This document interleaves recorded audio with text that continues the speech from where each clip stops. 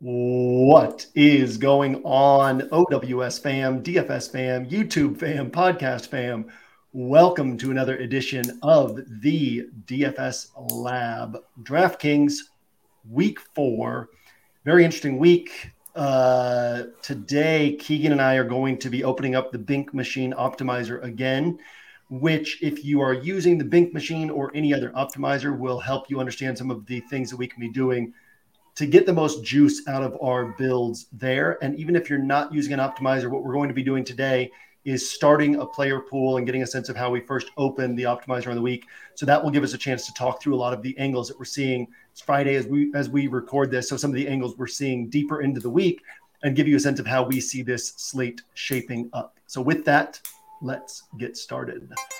1 week season.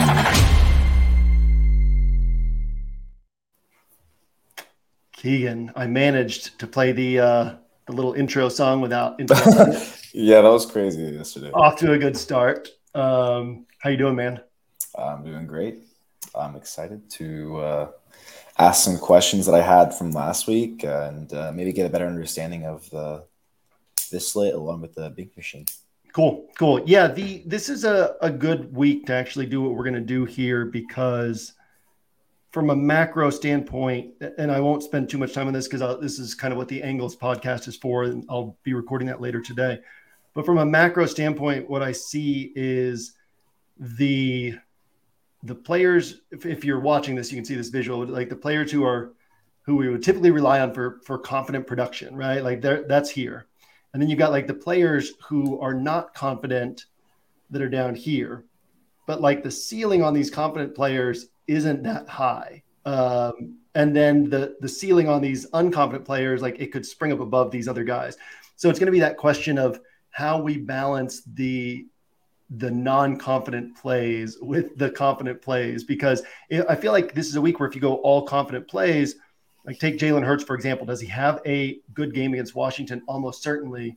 But Philadelphia's been out to big leads in all 3 games so far, and this Washington team is a game they should probably be out in a big lead against again, which limits that chance of him having like a 35-pointer, 38-pointer.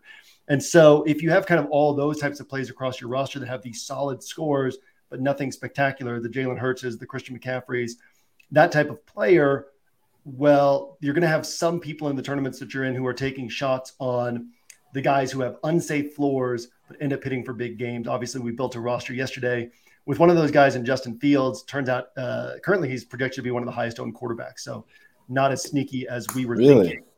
And I think it's that thing of like, well, what could happen here, right? Which, by the way, I was digging into that offense more yesterday, watching some film, and it's like they are so lost right now. Last week, there were so many plays where they were single teaming Chris Jones, and he was just wreaking havoc. Like, why not double team this one guy who's going to wreck your offensive line? There were so many easy layup throws that Justin Fields wasn't taking, as if like he's so much in his head right now that he can't just see an easy throw and pull the trigger on it. So, yeah, I mean, I could easily see that continuing to spiral, but at the same time, there's going to be a week where things click and they start playing well. So, yeah, we got to kind of find that balance of who are the plays that are uncomfortable but have a higher ceiling and could hit. But you don't want a whole roster full of those guys because you get maybe 3 of them right for these monster games, but you get the other 5 guys wrong and they wreck your roster. So, yeah, that'll be an interesting component to this week. Kind of gives us a chance to pull up the Bink Machine.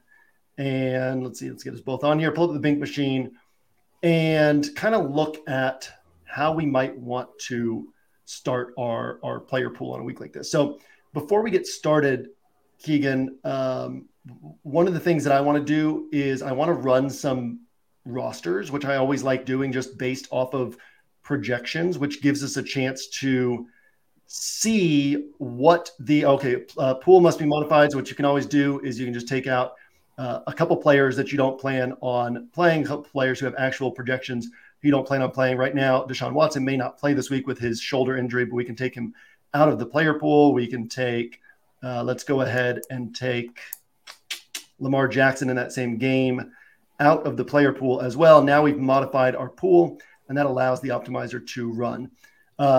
Build some rosters just so we can see what an optimized roster looks like, because that gives us a good sense of what the field is going to be working with from a starting point of how optimizers are going to be building rosters this week. And actually, we see something right away here that I spotted in looking at ownership projections last night, which is that Calvin Austin is going to be a popular play this week, just purely as a function of the fact that he's 3,300 and is playing most of the snaps. Josh Downs is going to be a popular play this week. Pat Freiermuth, there's actually a lot of Steelers that are setting up as popular plays, which has nothing to do with their game environment, nothing to do with their offense. It just has to do with, okay, we're trying to build an optimized roster. We're trying to squeeze in, pay the price tags for Tyreek Hill. We're trying to pay the price tags for these other guys. And how do we do that? Well, we have to find some salary savers. So we notice each of these rosters so far, Tyreek Hill, Tyreek Hill, Tyreek Hill, Tyreek Hill, Tyreek Hill, and all of them have something down here that has been showing up to me in ownership that's like, oh, really, this guy? Pat Freiermuth in this one on a double tight end build. Kyle Granson in this one on a double tight end build. Kyle Granson seeing some ownership in projections this week. Josh Palmer seeing pretty hefty ownership projections. Josh Downs, Kyle Granson again, Adam Thielen, Calvin Austin. And so this can help us see ownership projections is one thing. It's another thing to see why ownership projections are spitting out particular numbers and to recognize, okay, optimizers are kind of building these types of rosters, and you have a large chunk of the field that's going to be seeing this as the optimal starting point. And so that kind of gives us an edge as a first step, because we're able to say, where is the more fragile chalk that we can avoid? And what are some of the things that we can do to exploit that? So that's always a sharp starting point with any optimizer, is just running the lineups, because you can see 50 lineups or however many you want to run out there that kind of give you a starting point of what are the optimizer builds going to look like on this week. So that's always my starting point. Any questions there? Any thoughts there, Keegan?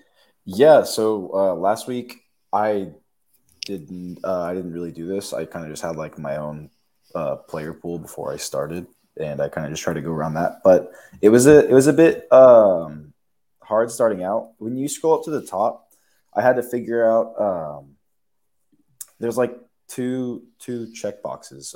One of them's like JM's. Yes. Where's that at? Standard and JM's defaults. Yeah, so I did. Okay, so I did that one, but okay, the other two, the high player. High players with zero projected points. Yeah, high players with zero max exposure. Yeah, so can you explain both of those just a little bit? Yeah, so this is just for like bookkeeping purposes on your end. So if a player has right now, if we don't have these checked, so we took, well, actually, let's see what happens when we X out a player.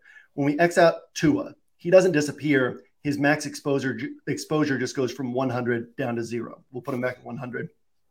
So when we X out Lamar Jackson, we basically said we want our maximum exposure to be 0%. We want him on 0% of our rosters, but he's still showing up in this player pool. Same thing if we scroll down to a guy like Kyle Trask, who won't be starting, won't be playing. So his projected points are 0, but he's still showing up in this player pool. So if we click hide players with 0 max exposure, hide players with 0 projected points, now we just have the players who are still in our player pool. The optimizer will not build. The optimizer is designed to optimize your projected points, basically. So it will not build a roster with somebody who's projected for 0 points. Okay. And it's designed to follow your rules. It will not build a roster with somebody you've put 0% max exposure on. So clicking these is really just to clean up your view and make things a little bit easier on you, which if you're doing what I do and what most OWS members will probably be doing, which is cultivating your own very specific player pool, it is nice to have these checked, because then the guys who are out of your pool, you're no longer seeing them in your view. Okay, awesome. Yeah, that was one of the big questions I had, because I didn't know if even if you didn't have like any exposure on them, that it could still end up in the builds. That was my question. Yeah, so it can you can every once in a while. I think that it's going to follow like the 0% rule pretty closely, because as long as you have enough players in your pool, it can always mix and match things. One of the things that people tend to run into with an optimizer is that you put 20% minimum on a player. Let's say you want at least 20% Patrick Mahomes on a week, or let's say it's this week, you want at least 20% Josh Allen.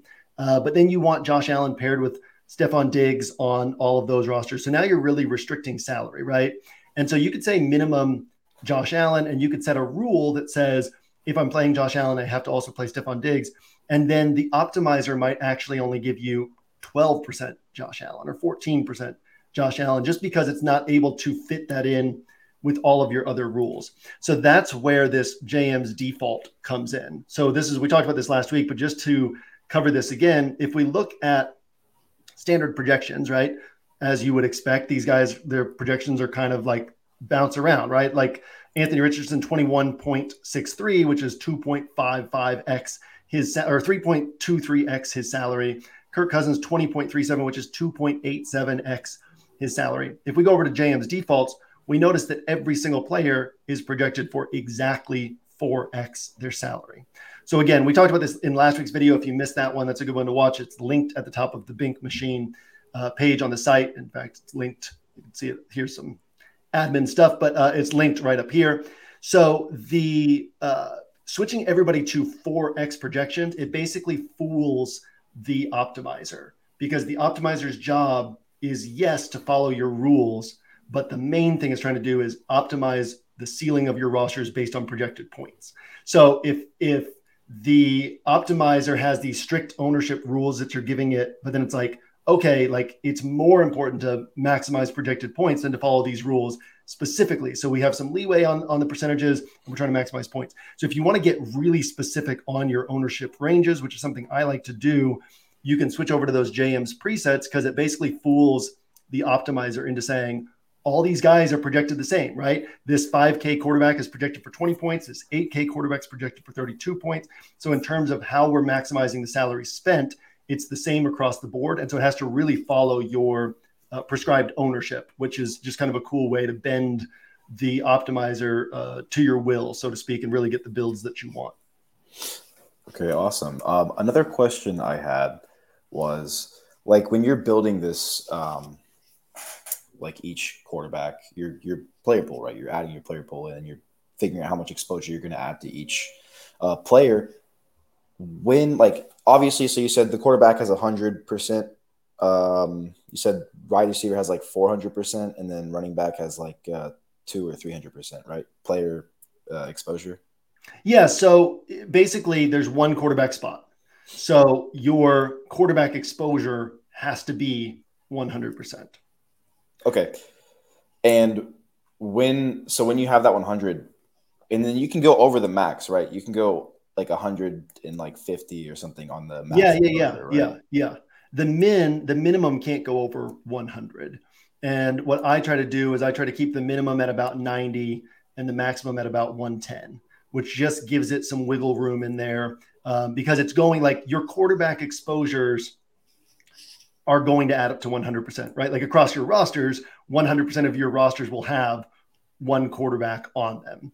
And so obviously taking Taysom Hill out of the equation, who's not listed as a quarterback, but 100% of your rosters will have one quarterback on them. So your quarterback exposures on your actual rosters, if you hand built 100 rosters, you would have 100 quarterbacks, is a good way to look at it, right?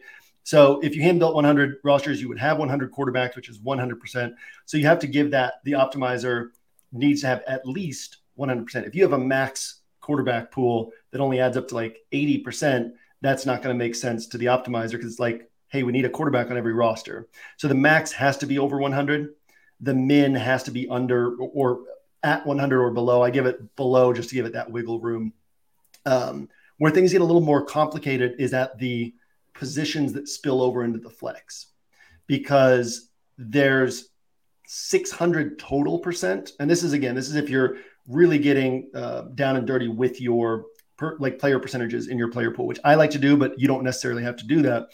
But there's 2 running back spots, 3 wide receiver spots, a tight end spot. I actually said that wrong. So it has to be 700% total, because there's 2 running back spots, 3 wide receiver spots, 1 tight end spot. So that's 6 spots right there. So that means 600 spots on your 100 rosters will be filled up with running backs, wide receivers, and tight ends. You following me so far on that? Yeah. And then there's also the flex spot, which is another 100 roster spot. So in total, you're going to have 700 running backs, wide receivers, and tight ends across your 100 rosters. Or if you're doing 10 rosters, you're going to have 70 total running backs, wide receivers, and tight ends. And then you can kind of mix and match how you want to use that flex spot. So if you build 10 rosters, let's make the math easier than 100. If you build 10 rosters, how many running backs do you have to have? I don't want to put you on the spot with like a word problem, but like across 10 rosters, how many running backs are you required to have? 20. Yeah. So you've got to have at least 2 running backs in every roster. You have to have at least 20 running backs. So you have to have at least 200% running backs. How many wide receivers are you going to have, like required to have across those 10 rosters? 30. Yeah. So you have to have at least 300% wide receiver. And the same thing with tight end, you have to have at least 100% tight end because you got to fill out that tight end spot. So that's basically how the pool percentages work at those positions is like, and that's an easy way to think of it is just think of that word problem. All right, if I'm building 10 rosters, how many running backs do I have to have? I have to have 20. I have to have 200% running backs. I have to have 300% wide receivers, 30 wide receivers. I have to have 100% tight ends. But then you also have that flex spot to work with. So you could go 220% running backs, 340% wide receivers, and 140% tight ends. If you want 40% of your rosters to have tight end in the flex spot, right? So that flex spot is where you have that flexibility. So quarterback and defense are easy. Those are just 100%, right? And again, I line those up. I give the optimizer some flexibility. I line it up so it's like a 90 to 110% range. Or, well, I don't want to get too deep in that, but we'll put a pin in, come back to what I do with defense. But yeah, jump in.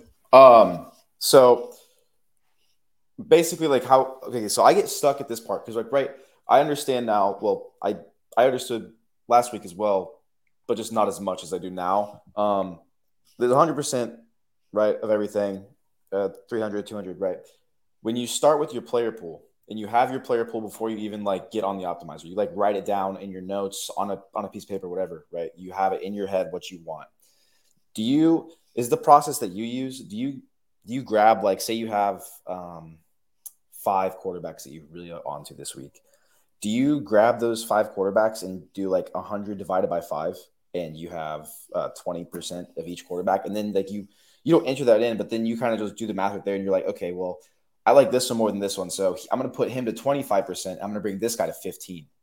And then you're like, well, I like this one more than this one. But then at one point you're like, well, this one's 10%. So it starts to get really complicated, right? Because you're like, well, this one's 10%, then I'm going to make that one 15%. And like, where do you like tend to divvy out the percentages? Like, how do you do that? Yeah. That's actually a great question. I think that the process for that's going to be different for each person. And so again, we could run, let's look at the Bink Machine again. And we could just like cut down our player pool. I don't want to mess with this. This will be my, like what I'll be using as well. But like we could just cut down the player pool, take out some guys that we don't want this week. And then we could run the optimizer and like build using the Bink Machine, build using an optimizer in the way that most people use it. So I want to start with that before we kind of get to your question. And the way to do that would be, and I'm sure we'll have some videos where we dive deeper into how to do that. But what I would do is I would kind of build some rosters, keep seeing what it's spitting out, and then seeing players that I don't want or seeing setups that I don't want. Like we've got Kirk Cousins attached to Jordan Addison. And so we would want to look and see like how many of our Kirk Cousins rosters, here's Kirk Cousins with KJ Osborne and Justin Jefferson. So you start kind of finding things that you like or don't like, rules that you want to put in place. And then you start putting in the player rules and the builds start looking more and more like what you want them to look like, right? So that's like kind of the standard way to do it. What we're talking about is I want to build 50 rosters, 100 rosters that look the way that my hand-built rosters would look and that have very specific ownership ranges on these players, which is how I like to use the optimizer. And I think a lot of OWS users, because most of us are longtime hand builders, we want a lot of control over our rosters and our roster pool. So if you're taking things from that approach, yeah, I always start at the quarterback position. It's the easiest one to get my percentages down on because we know it's just going to get up to 100%. And usually that pool is going to be like 4 to 8 quarterbacks. So that's where I like to start. And that also the quarterback position is going to dictate what happens in a lot of your other positions. Because like, let's take this week, for example, if Stephon Diggs is hitting, Josh Allen's almost certainly hitting as well. So I don't want a bunch of digs away from Josh Allen rosters. So if Josh Allen's in 15% of my rosters, I'm probably not going to have more than 15% Stephon Diggs. You get what I'm saying? So it's like the quarterback decisions start to dictate your wide receiver ownership percentages. And so you can really start to get a feel of what your wide receiver pool looks like as you start, and your tight end pool looks like as you start to build out your quarterback pool. So I always start at the quarterback pool. There's a couple ways you could do it. So I really like what you said about just starting out, like dividing it by however many quarterbacks you have. You know, you got 5 quarterbacks, you go 20% of each, and then you start like moving the percentages around.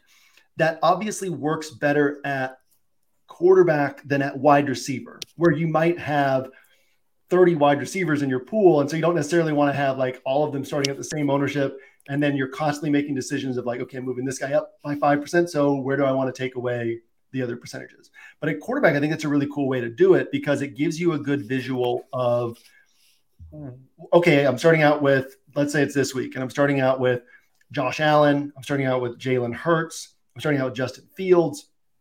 I'm starting out with CJ Stroud, and I'm starting out with Russell Wilson. Okay, so let's say we have those 5 quarterbacks. So we've got kind of the top 2 guys, Allen and Hurts. We've got the 2 guys playing against each other in Fields and Russ, and then we've got CJ Stroud as our cheap guy who could potentially put up 25 points.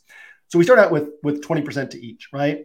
And then you could say, all right, like I like Jalen Hurts, but am I embracing too much safety on that play? Can he really win me a tournament? And so maybe we bump him down to 14%.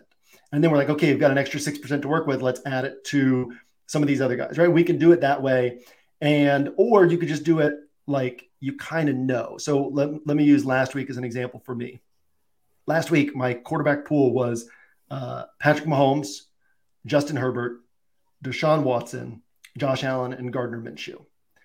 I knew that Patrick Mahomes was my highest confidence bet. So I started him at like 35 or 40%, something like that. I knew that I wanted a decent amount of Deshaun Watson. I started him at like 16%. I knew that I wanted a lot of Justin Herbert. I started him at around 20%. And I knew that Josh Allen, I knew Gardner Minshew was just like hey, this guy could have a big game, but he probably won't. I just want him in large field play, had him at 4%. And then Josh Allen at 8%, saying he's less of a strong play than Herbert. He's less of a strong play than Mahomes, but he could hit for a big game. He could be the top quarterback on the slate. And so I want to build some rosters around that scenario. And then it didn't add up to a full 100%. So you kind of start pushing it around and you're like, okay, I'm at like whatever I was at, 80 something percent. So then you're like, all right, where do I want to bump this up? And with Gardner Minshew, I'm building 150 rosters, right? So 4% is 6 rosters. So it's like, do I want more than 6 rosters of Gardner Minshew? People aren't going to be on him. And if he hits, I'm going to be building around him in the ways that he's likeliest to hit. Like that's all I really want. I don't want a bunch of Gardner Minshew rosters taking away ownership from these other guys. So I stay there. Didn't want more Josh Allen. So then you're like, okay, it's these other 3 guys, right? So I think it was Deshaun Watson ended up getting bumped up to 20. Herbert got bumped up to 24. Mahomes got bumped up to 44. And then I'm always asking myself, which really applies at like the running back and wide receiver positions, but like asking myself, do I feel like on a guy that I'm a little bit scared to play, I want to push that ownership up to a point where it makes me a little bit uncomfortable. As in like last week, I only ended up with Mostert on 8% of my rosters. And that was because I made the dumb move of putting a bunch of Kyron Williams and like took away ownership from these other guys. But earlier in the week, like when we did our video last week, I had Mostert at like 14 or 16%. And he was one of those guys that it was like, he could have a big game. He could have a nothing game. And so I want to have, it's uncomfortable for me to like push up to 24%, 26%.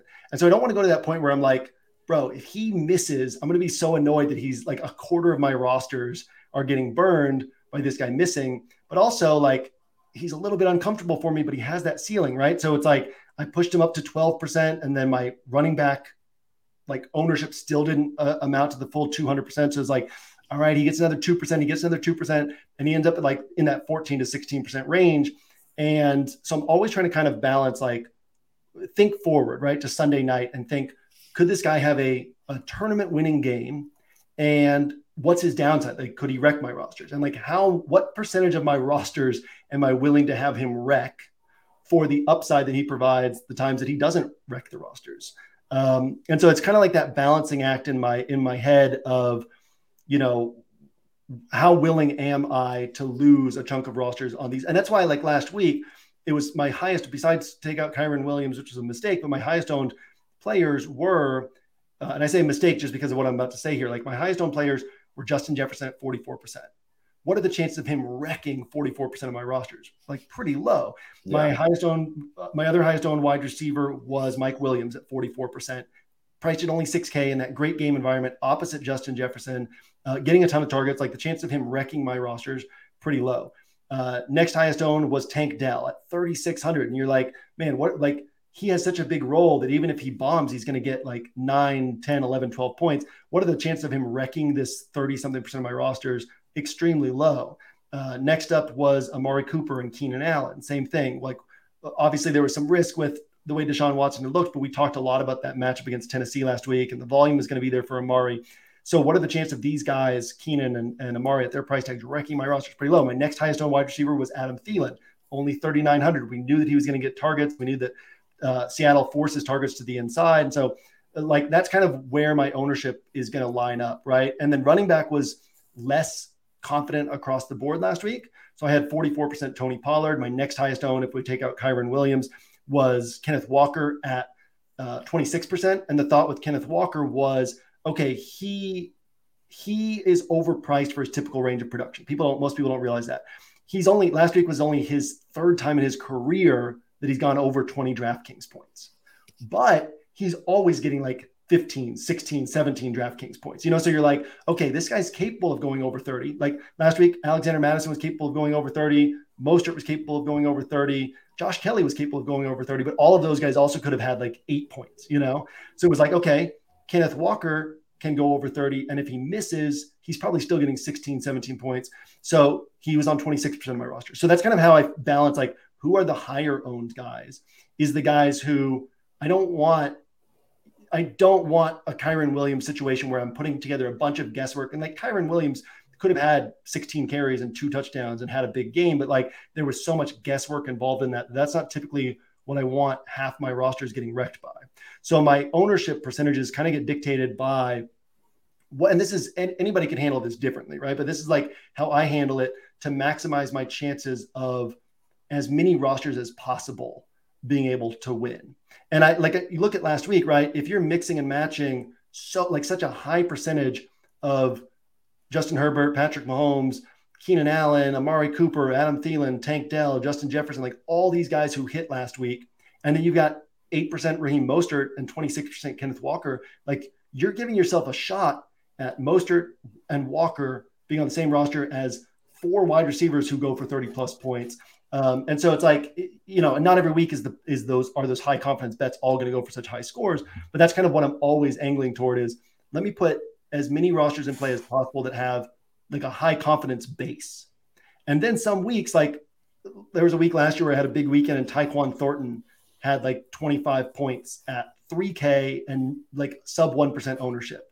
And he was only on like 2 or 3% of my rosters, but because the rest of my base was so strong, like he landed on rosters that had all the other pieces lined up in place as well. So, you want to be taking, so far since in like the 11 weeks I've done MME, very first week I ever did it, I missed Joe Mixon. He put up over 50 points. And that was like my first week doing MME. Last week was only the second time I've had a player who had a big game and wasn't in my pool. And that was like a relative big game. It was Sam Laporta, and he had been in my pool earlier in the week. And then deeper into the week, it was like, man, he's catching his passes 4 or 5 yards downfield. He probably can't hit a big game. And it wasn't like that would have buried me on the weekend, So it's like, I'm going to have exposure to the guys almost every week who have the big games, but then I want my core pool to be the higher confidence guys who can have a big game, because that allows the math to work in my favor, where you're mixing and matching all these kind of higher confidence pieces. So when those lower confidence pieces hit, they end up on rosters that are right across the board, right? Instead of just like, you've got 6 lower confidence pieces and hope they all line up, which is like mathematically improbable compared to getting a bunch of high confidence pieces with 1 or 2 lower confidence, high upside pieces. So yeah, that was a lot, but I think that's probably valuable in terms of how I piece together my pool and how I think through that to maximize the chances of having rosters that finish in first place. Or, I've said it, like, I think 11 weeks in the slant, I think I've only had 2 weeks without a roster in the top 100 out of 26,000 entries, right? So it's like almost every week I have rosters that are live, that are up there near the top, that have a shot at a big payout, because you're trying to mix and match your pool in this way, that you're not just creating dead rosters or like a large chunk of dead rosters. Okay, awesome. I mean, so I like that a lot. At first, it sounded so the way I interpreted it at first was you're kind of playing chalkier players at a high percent, but in reality, it's not necessarily like that, because it's your own player pool and you're deciding, like, obviously some players are going to be more safe than others, but you're taking less risk, but at the same time, like, increasing your ceiling. Yes. And to me, a lot of times I don't look at ownership until Saturday night or Sunday morning, or even at all. This week I looked just because I was so curious where the field was going to be going on a week that is, to me, very bunched up, right? Like I said, the higher confidence plays have fewer paths to have it scores, and the lower confidence plays could ascend above them. So it was like, how are people seeing this week? I want to know that. But like, take 2 weeks ago, Tank Dell at 3,200 or 3,300, whatever he was that first week, he was on 30+% of my rosters, might have even been over 40% of my rosters. And he was like, 4 or 5% owned that week. So I'm not averse to taking a low owned piece on a huge chunk of my rosters. I'm just taking high confidence pieces, And so on a week like this, where some of the chalk might be Joe Mixon against Tennessee, I don't know if people keep going back to the well against that Tennessee defense, or Pat Freiermuth, or like guys who don't stand out to me in the research.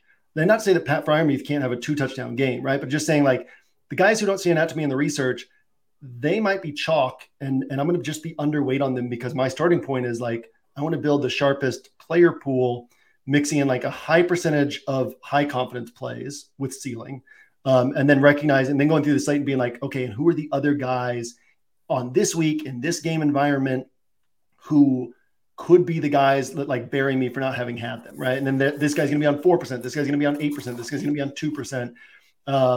But yeah, it's like, it's the high confidence plays are the bedrock for me. And a lot of times those are high owned plays, because the DFS industry is sharp as a whole.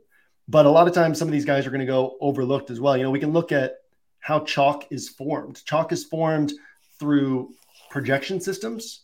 That's what I was going to ask you, actually. I was very curious about that. Okay, so this is a good discussion then. Chalk is formed in 2 primary ways. One, through projection systems, which are, people are primarily going to be using ETR or the Blitz or Roto-Grinders, but all these projections kind of spit out like similar numbers. We use EV Analytics, which actually powers the Blitz. So if you're using OWS projections, you're kind of getting basically the same projections as the Blitz. You're going to see like, what are the projections that the field is looking at? So projections are a big part of that. But I've had multiple different projection systems ask me over the years. I had one ask me again this year if I have time on Saturdays to consult with them about some of their blind spots, right? Because there are things that a projection system can't account for. So Tank Dell isn't going to be popping in a projection system in like his first career start in week 2, but I can see that he's a high confidence play. So there's going to be plays that projection systems just miss based on changes in personnel, based on injuries, based on matchups. So projection systems do a good job, but they'll never be able to do a first-rate job. Simulations can never do a first-rate job, just because there's so much they can't account for in like the little nuanced stuff with coaching, with matchups, and with player deployment, especially when there's been injuries or changes in the way players are being deployed. The other main way that chalk is formed is, frankly, it's through ETR, which is Levitan and Silva. And their site has become, it's funny because season 1 of OWS, it was Silva did preseason content for us, and then Levitan and I had our weekly podcast, and then the rest of the site was just me. And then a year later, they launched ETR, and obviously Silva's got a massive platform. Adam's grown his platform huge. And so that site is such a central place for the DFS space. And I know so many people who subscribe to ETR specifically to know what information the field is getting, like to have a sense of like what the chalk is going to look like and how robust that chalk is going to be. And so Evan is, he's one of the, and so Keegan, you kind of got into the DFS world after ETR launched, but Evan used to be with NBC Roto World and kind of grew that brand to what it is today. And he has, I don't know, 300, 400,000 Twitter followers, maybe less than that, maybe more than that at this point.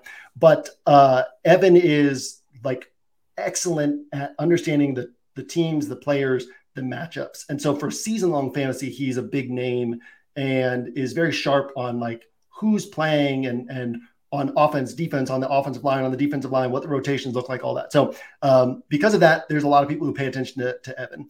And then Adam is tremendous in terms of like personality and brand building, and then also extremely sharp in all areas of prop betting and DFS and all that. But Adam's primarily a cash game player. He plays tournaments, but like what he's so sharp at is knowing who the sharpest, like safest plays are on the slate. What's interesting about that is that chalk gets formed then in part through ETR. And that comes from Evan's understanding of like how players are deployed and Adam's understanding of what's best for head-to-heads and double-ups, right? As in like what's least likely to fail. But in tournaments, what wins you tournaments isn't necessarily what's least likely to fail. It's what has the highest ceiling. In projections are median projections. So again, projections are what's likely to happen, who projects best in terms of their median outcome. But that's not what we're looking for in tournaments. We're looking for who can pop off for what we call had-to-have-it games. So that's one of the things I love about NFL DFS is that the two main places that chalk is formed are very focused on what are the safest plays, right? What are the plays that are least likely to, if you're playing a 50-50 tournament with 10,000 entries and you just have to finish in the top 5,000, well, your main goal, you don't care about finishing first place. Your main goal is just making sure you don't have the guys who wreck your roster. And so chalk is kind of formed through the lens of the guys who won't wreck your roster, or the guys like Calvin Austin. It's like, well, he's getting 6 targets most games and he's going to be on the field almost every snap and he's 3,300. And so that's true. So he's a solid cash game play. Head-to-heads, double-ups, he's a solid play who's probably not going to wreck your roster because he's only 3,300 and he frees up the salary to get these other guys. But in terms of what's going to win you a tournament, Calvin Austin is maybe a bad example because he can score from anywhere on the field. But in terms of what's going to win you a tournament, a lot of times like Josh Downs, right? Josh Downs isn't going to top 40 receiving yards most games. And with Anthony Richardson back under center, he's probably not getting more than 6 or 7 targets. So is he going to win you a tournament? Probably not, right? And so that's one of the cool things too, is recognizing, okay, here's chalk because these guys are safe, or here's more fragile chalk, but it's just like the best projected way to build a roster. And so we can maneuver around that and find ways to get to the tops of the leaderboards by taking on these higher upside plays. Okay, sweet. Yeah, I had no idea how chalk was like formed. So that's a really insightful thing you said.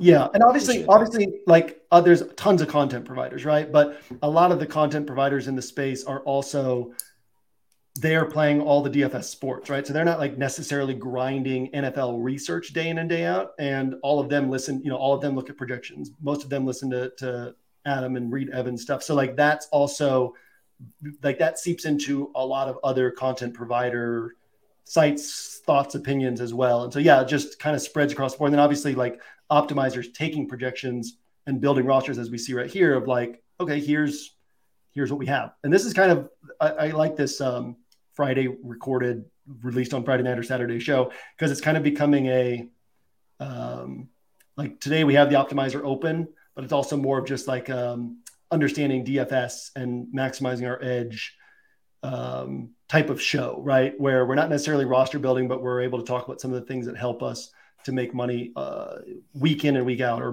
position ourselves to make most money over time. So yeah, I think this is a cool discussion today. Yeah, I really like it as well. It's, again, super insightful for me. Anybody who doesn't know, I am quite new to this. So anything that JM says really is helpful to me and probably a lot of you guys. So Yeah. There's just so much like industry stuff that every little edge matters so much, right? Like so often the difference between a good weekend and a disappointing weekend is like one player or like one move or one little edge that you find. And so all of these little pieces of knowledge, they add up to kind of keep building that foundation of edge and increasing your ROI over time. Yeah, and it's crazy you say that because like we talked about a little bit after the show, I did a best ball, and the difference between me and first place on that The battle best ball, royale. yeah, the battle royale was 15 points, and 15 points is like it was. So I had Patrick Mahomes and Michael Pittman, and first place had Justin Herbert. He had Justin Herbert and he had one other receiver, I think, that did really well. Actually, no, he had Ken Walker and Oh, nice. Raheem Mostert. I think like the top 100 people had Raheem Mostert, but yeah, just saying like 15 points is all it takes to get first place, like compared to where I was at. I was like 600th. So yeah, and it's like those two players swapped out a different way, and that's also why one of the things I like about MME is, and we've talked about this, is that the like I do my MME for, I said this on the Winner Circle podcast the other day, but like my MME play is very much for my single entry 3 max play, right? My MME play is about 20% of my bankroll allocation on the week. The other 80% is all single entry 3 max. And anytime I make money in MME, like I've had a couple big weekends in MME, and it's like, oh man, that's cool, but I just consider that bonus money, right? Like the MME stuff, I'm doing it to make my single entry and 3 max play as sharp as it can possibly be. Because again, you can have all these rosters, you can look through them, and you can, shop for the rosters that look best to you. And if you're an Inner Circle member, Keegan, I don't know if you've listened to this, but there's, in fact, let me show you how to find this. If you are, because I think we're kind of done with the opto right now, but we'll actually have like one more question. Okay, About cool. the We'll go opto, back to so it then. hopefully we'll go back to it. If you go to this page, if you're not an Inner Circle member, you'll have this paywall blocker. But if you are an Inner Circle member, you'll find a link to the Inner Circle podcast feed, and you can just click that link and like add the Inner Circle podcast feed to your podcast player, same as you would any other podcast on Apple Podcasts or wherever else. But every Wednesday, I have a podcast called Winner Circle that is a sort of macro DFS strategy theory podcast. And this week I talked about how I shop through my rosters and like what I'm looking for in the rosters that I'm going to use in single entry 3 max. And I think it was a really valuable sort of lesson in conjunction with this optimizer stuff of like, okay, what are we looking for when we're looking for those rosters that stand out to us from our optimizer builds? Because again, as I said, like my ROI in single entry 3 max has gone through the roof since I started playing MME, because I have all these rosters to shop through and I can find, okay, here's my sharpest rosters on the week, and then put those into single entry 3 max. And a lot of times find rosters that's like, oh, this is what I was trying to build throughout the week. This is what I wanted my practice builds to look like. And I just couldn't get it to come together. And so it's like you find these rosters that, or every once in a while, it's like, okay, this is almost what I've been trying to build. Let me change one or two players to get it to look exactly the way I wanted it to look. But yeah, it's just such a valuable tool for single entry 3 max, is leveraging an optimizer and getting all these sharp rosters that you can look through. So yeah, that Winner Circle Wednesday podcast from this week, super valuable. If you're an Inner Circle member and haven't listened to it yet, Keegan, valuable if you want to add that podcast player and listen to that one. But yeah, it kind of gives a sense of like how we really leverage the optimizer in order to get great single entry 3 max play. Yeah, I that actually really like affected me last week in I think a negative way. So I tried to use the 150 rosters. I also don't think I built them correctly, but we can go over that in a second. It's like why I don't think I did that. I went through the rosters, and I think everybody has a lot of doubt when you look at something, and you always want it to be better. Everybody, that's how humans are. We just want to be better every moment. And I just look at them and I'm like, okay, do I want to enter these? These look great, but I can change this and I can change this. And then you have the what if. You're like, well, what if I didn't change this and this could be the one, like it's always like the fighting in your head between like right and wrong. Should I change this? Should I not? What do you think the correct, obviously you're probably going to say like it's situational, but generally if an optimizer builds your lineup and you like it, but you want to change it, should you change it? Or should you, if you're like even considering changing it, should you change it? Yeah, the mental game of DFS is so interesting. And it's why I say that you could play DFS for 5 years, play it seriously, play NFL DFS for 5 years. And I love NFL because you have the whole week to process these thoughts and ask these questions and think through everything. You can play NFL DFS for 5 years, be a losing player, and make way more money in your actual life across those 5 years than you would have without playing DFS. Because if you're playing DFS seriously, it puts you inside your mind in a way that other things just don't. And because you have some money at stake, like you tend to take it seriously, and it puts you like solving this puzzle every week and then dealing with all of these, like balancing all these thoughts and questions. It is such valuable training. And my ceiling as a human and my economic ceiling across the 10 years of playing DFS has gone way higher than it ever would have gone without DFS. And it's one of the coolest things about DFS in my mind is like, DFS is not just about what money you make in DFS. It's about what you learn from DFS.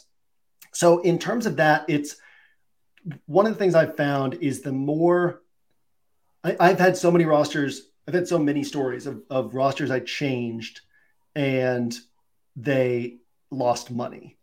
And typically it's because I changed it out of fear. So I had the story week 1 of this year that I would have made 100K if I'd left Puka Nacua. I mean, granted, Puka Nacua was 0.2% owned, and I was like one of the only people who knew he existed. But if I'd left Puka Nacua on that roster, it was like shopping through my roster, it was like, whoa, this one pops. This one is fire. And then I was like, okay, but I can't put Puka Nacua on there. Let me change it. If I hadn't done that, it was 100K. I made the change. It was 3K. Had that in an MLB slate one time where like literally driving to, and it was first slate off of the All-Star break. So I had 3 extra days to prepare for the slate. And I was like, you know what? If I take all 3 days to prepare for this slate and most people are just waiting for their normal process, I was like, I bet I can build a much better roster than everyone else.